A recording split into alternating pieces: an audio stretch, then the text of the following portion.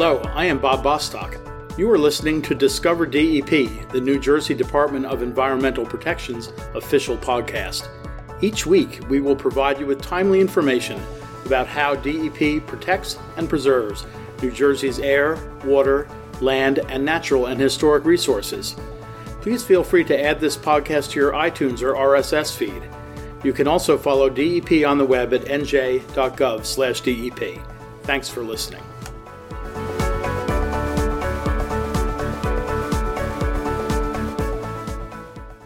Hi, this is Bob Bostock, and I'm pleased to welcome you to our latest edition of Discover DEP. We're very pleased to have with us today Melinda Dower, a research scientist in DEP's Office of Air Quality, Energy, and Sustainability. And Melinda is here today to talk to us about Air Quality Awareness Week, which kicks off on May 2nd this year.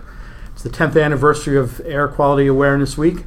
It's an important time for everyone to pay attention to the air that we breathe. We take it for granted, but there are things we can all do to make our air cleaner and to make sure we're protecting our health, particularly when we're outside during the summer months that are coming up.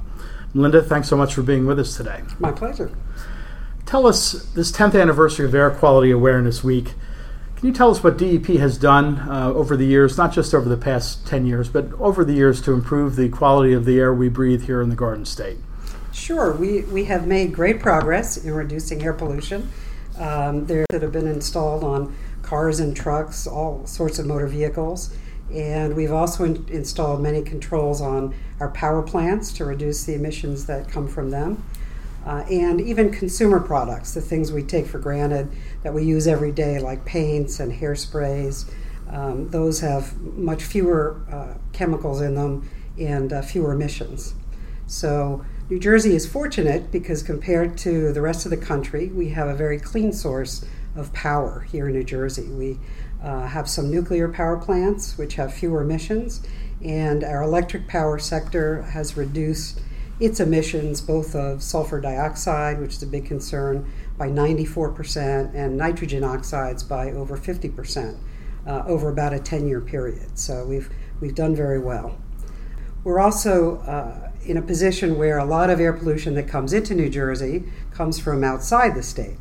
The winds generally blow from west to east, and so we get some emissions here in the state from Pennsylvania and from the Midwest. So we're very active in working with other states and the federal government to limit the emissions that are coming into the state. Are the power generating plants in those other states not as clean as what we have in New Jersey? Is that why the problem of the air emissions blowing over to our state? That is correct. We have tighter controls here in New Jersey. Well, we ought to, if anybody's listening in Pennsylvania or Ohio or those other states, talk to your folks about getting some clean energy there. Yes. What will we be doing at DEP during Air Quality Awareness Week to let people know not only about the air quality, but how they can improve the quality of the air that we breathe and what sort of things they need to look for on days where the air quality may not be so great? Sure. Well, we're lucky that all the actions we've taken so far has helped us to comply with some air pollution standards, like particulate matters. But ozone is a very persistent chemical, and it's the one that we're focused on for Air Quality Awareness Week. So we try to educate the public whenever we can through a podcast or through other social media websites and listservs and things like that. We get the word out that for pollutants like ozone, it's important to understand that vehicles are the biggest source of ozone.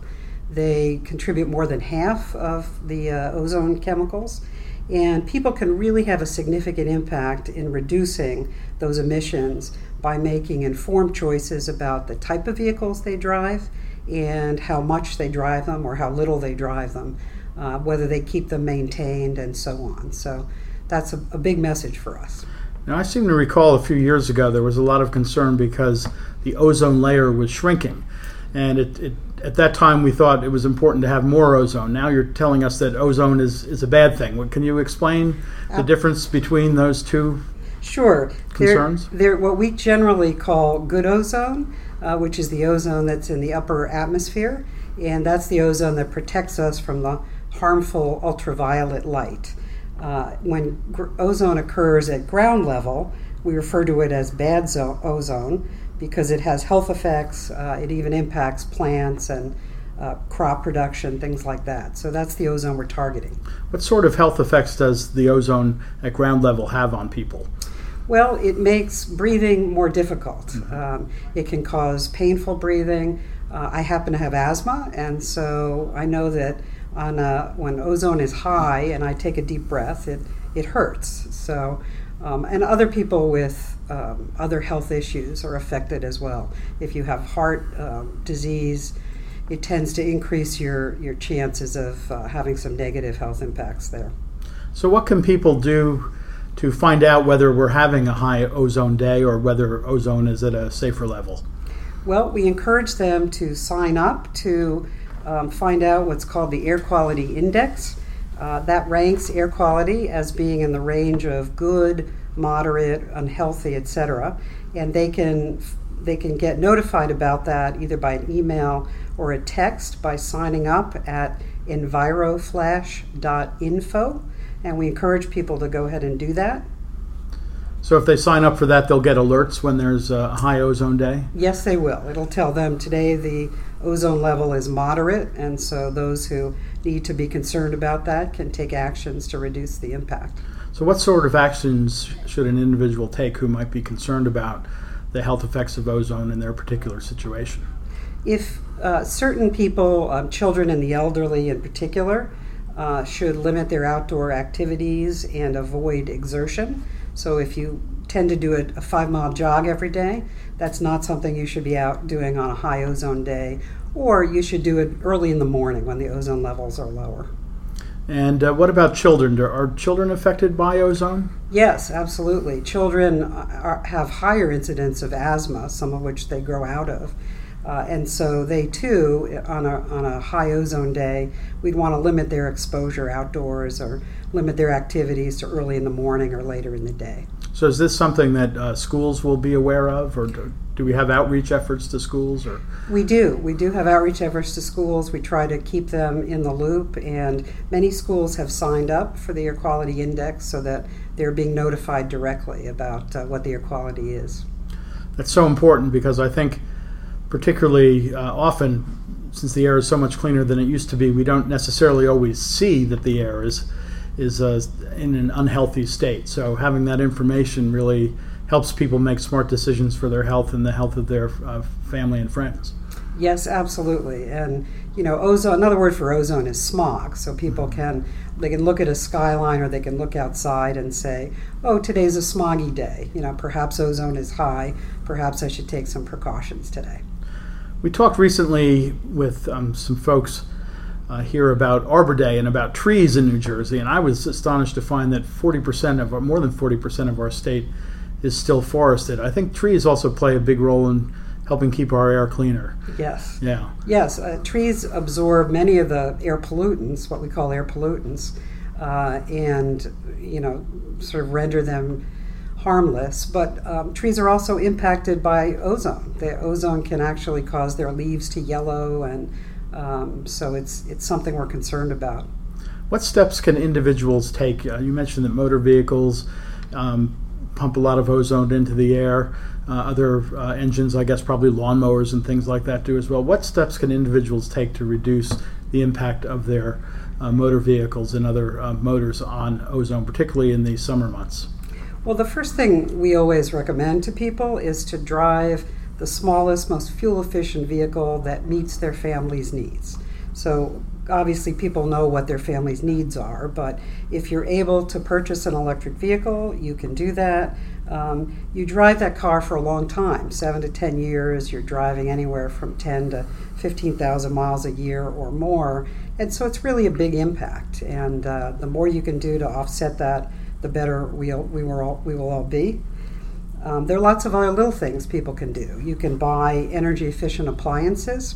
The less energy that your appliances are using, the less a power plant has to work and emit emissions. So, and they're, just generally walking more, driving less. It's healthy. It's good for the environment.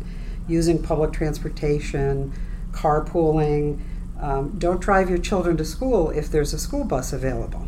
Those of us who have children, there are always cars parked up, lined up in front of the schools. And by all means, don't idle your vehicle.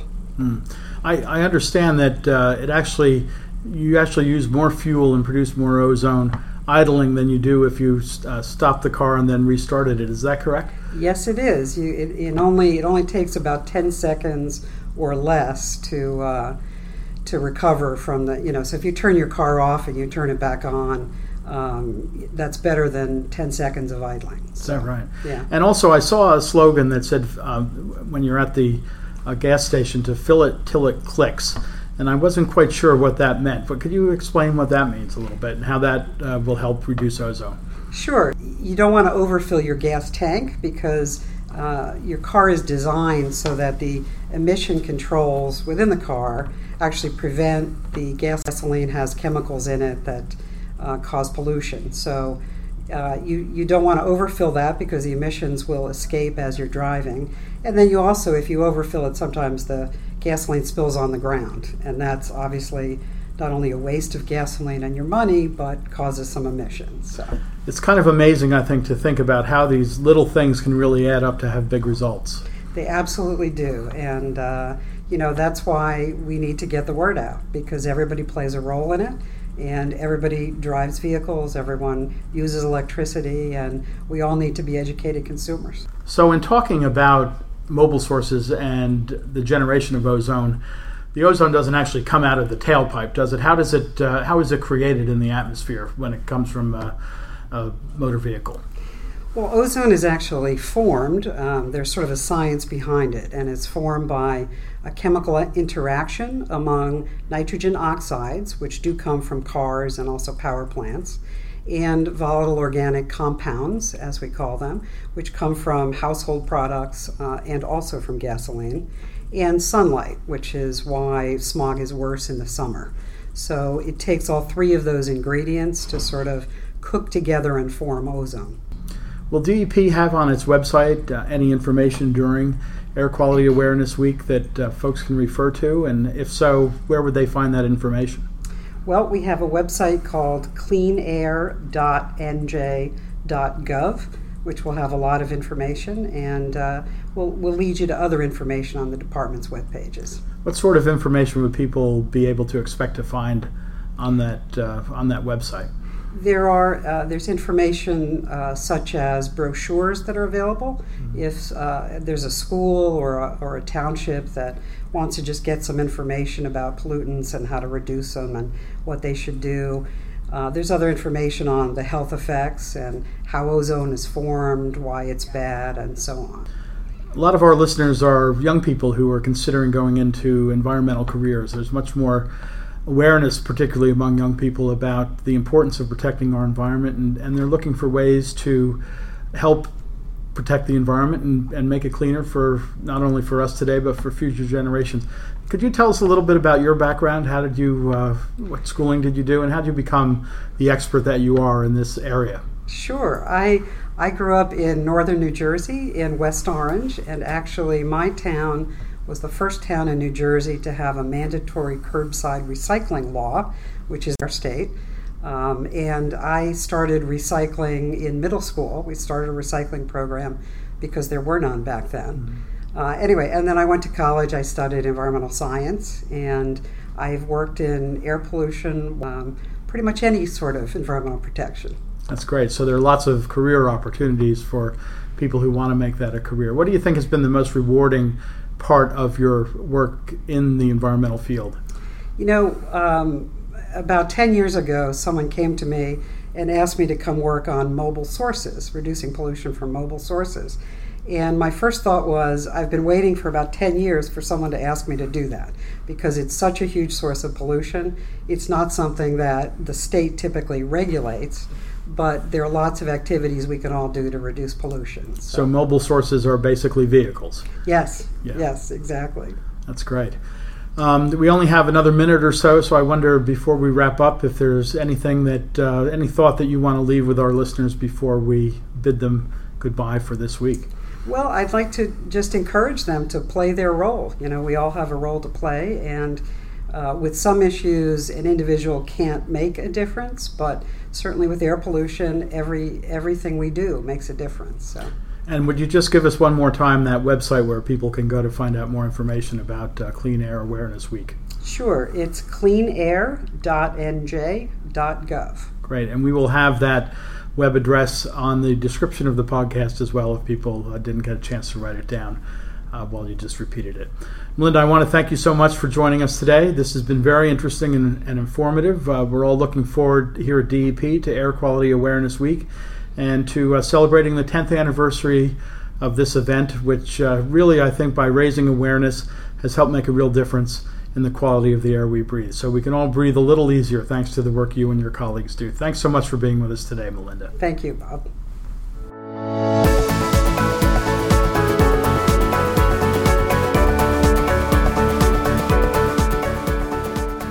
Thanks for listening to Discover DEP. If you have comments on the podcast or ideas for future podcast topics, please email us at podcast@dep.nj.gov. Enjoy the rest of your day.